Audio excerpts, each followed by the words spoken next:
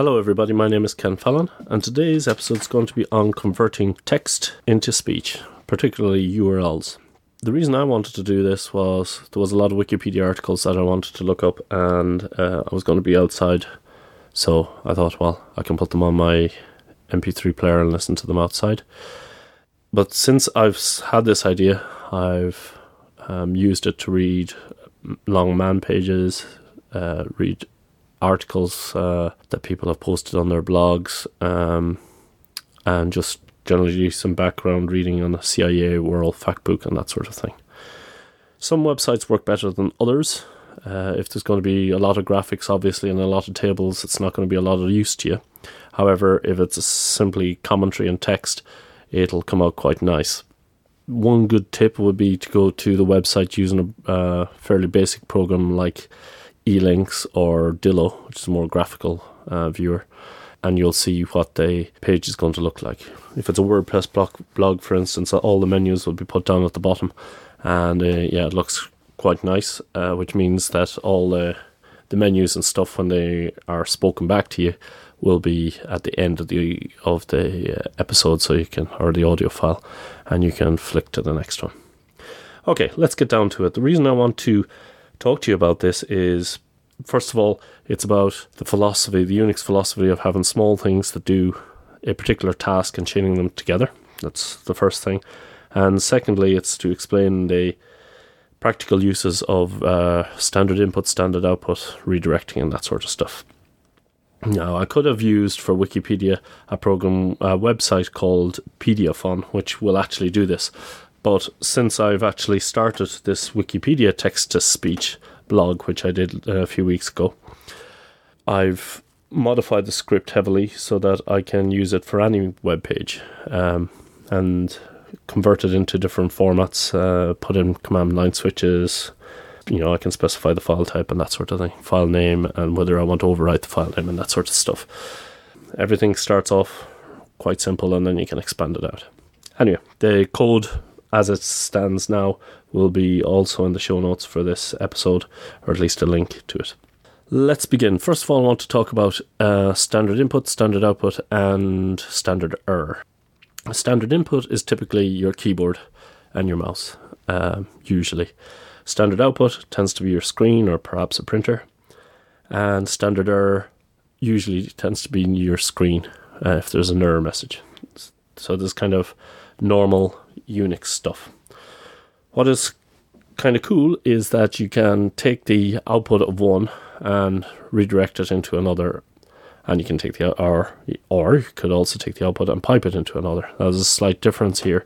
Redirecting is the greater than sign. So if you do an ls, which is a directory listing, and you use the greater than sign, and then you specify a file name, so ls.txt, for instance, instead of sending the output to your screen, it's going to send it to the text file called ls.txt. Fair enough.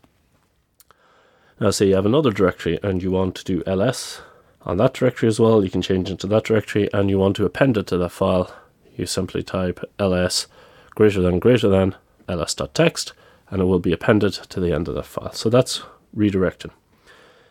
What we're going to do here is we're going to be piping the output of standard output into standard input.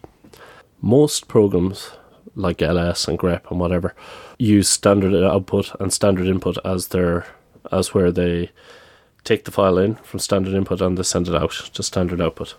However, some of the programs that we're going to be using, like wget and whatever, don't do this, and you need to specify it. So if you open up the man pages for these programs and search for std out or standard out, you'll see the switches if they're necessary.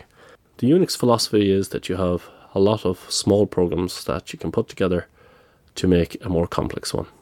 Your first task when you have an idea, there's a niche that you want to scratch, is how you're going to break that big task up into smaller little subtasks that you can then work on, and find a tool that will help you accomplish those. In our task here, we want to go to a web page, and we want to convert that into a NOG file, for instance, that we can play on my portable media player. So task number one is we want to get the web page. When we download the web page, that's going to be in HTML format, so we need to convert the HTML into standard text. And when we convert that standard text in through a speech synthesizer, and usually a speech synthesizer will only give you the option to output to a WAV file. So then we want something else that will convert the WAV file into an OGG file. Now, under Linux, there are many programs, and for any particular task, there's probably going to have a choice of 2 or 3 different programs that you can use. For example, getting the website, I can use wget, or I can use curl, or I could even use telnet with some expect commands. But I'm going to use wget because that's the one I'm most familiar with. Then I am selecting HTML to text as my command to convert the HTML into text. I'm going to use eSpeak instead of Festival because I found eSpeak to be easier to install, works better with standard input and standard output, I've found. For the conversion from WAV to OGG, I could use SOX, but I'm actually going to use FFmpeg because SOX has a known bug where it doesn't support MP3 files out of the box for legal reasons. So I've got my commands, wget, HTML to text, eSpeak and FFmpeg. And what I'm going to do is I'm going to have these programs pipe from one command into the next. So I'm going to need to look into the man pages for all of these commands and make sure that they all redirect to standard output and that they can accept input from standard input. By default, wget will save a downloaded file instead of displaying it on standard output. So we need to use the -o command, that's a capital O space dash, to tell it to send it to standard output as opposed to just saving it in a file. The same with HTML to text. We need to specify the -o space -sign. With eSpeak, the format is --stdout. And with FFmpeg, we actually want to save it to a file. But with FFmpeg, we need to tell it to listen to standard input, and that is -i space and the -sign. All the other programs by default will listen on standard input, so we're good to go there. Other commands, when I chain them together, the only other special thing that I needed to do was in the HTML to text command, it has by default, when you download a page, if there's bold or italics, it will add some special encoding characters that are understood by pager programs like less and more, and they sound very choppy when you play it through eSpeak. So some of the other options I added were the -nobs space -ASCII to strip out those special characters and to convert everything into ASCII code.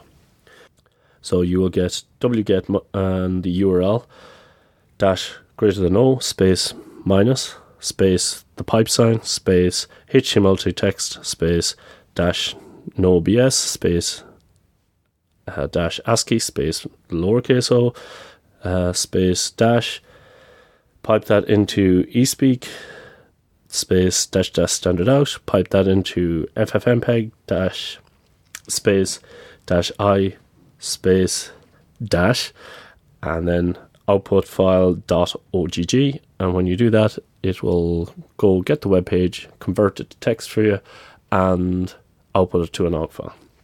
Now, you can do that on the command line, which is what I did for quite a while, but you can also make a script around that using a, what do you want to look up on Wikipedia, and you can read in line, and then you can put in wget http://en.wikipedia.org/wiki/double quotes $, open squiggly bracket, line, close squiggly bracket, double quotes again, and that will go off to Wikipedia, and it will send whatever you typed in as the answer to that. It'll send it off to Wikipedia, and Wikipedia will return with the correct URL. That I found was very good for what I needed to do with the Wikipedia text. I had a whole list of abbreviations and terms that I wanted to look up, so I was able to pipe all those into a script, and it would go into a text file, piped the text file into this script, which I put into a loop, and then I was able to convert all these things into OGG and put them on my portable media player. However, since then, I found that going to Wikipedia, I'm more or less looking up a URL the whole time. So it might be somebody's blog, it might be a URL to a man page, it might be a how-to document, it might be the World CIA fact book on some country. And so I've instead expanded it out so that it's now called web2speech, and you can specify the format and options in URL. So by default, web2speech, and the URL will just convert it into OGG or whatever is defined as the default format for your player. And you'll find a link to that program in the show notes for this episode. And I'd appreciate your feedback and comments. Okay, I hope you find this useful.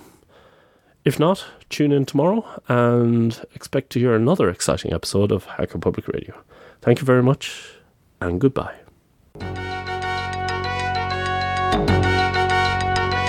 Thank you for listening to Hacker Public Radio.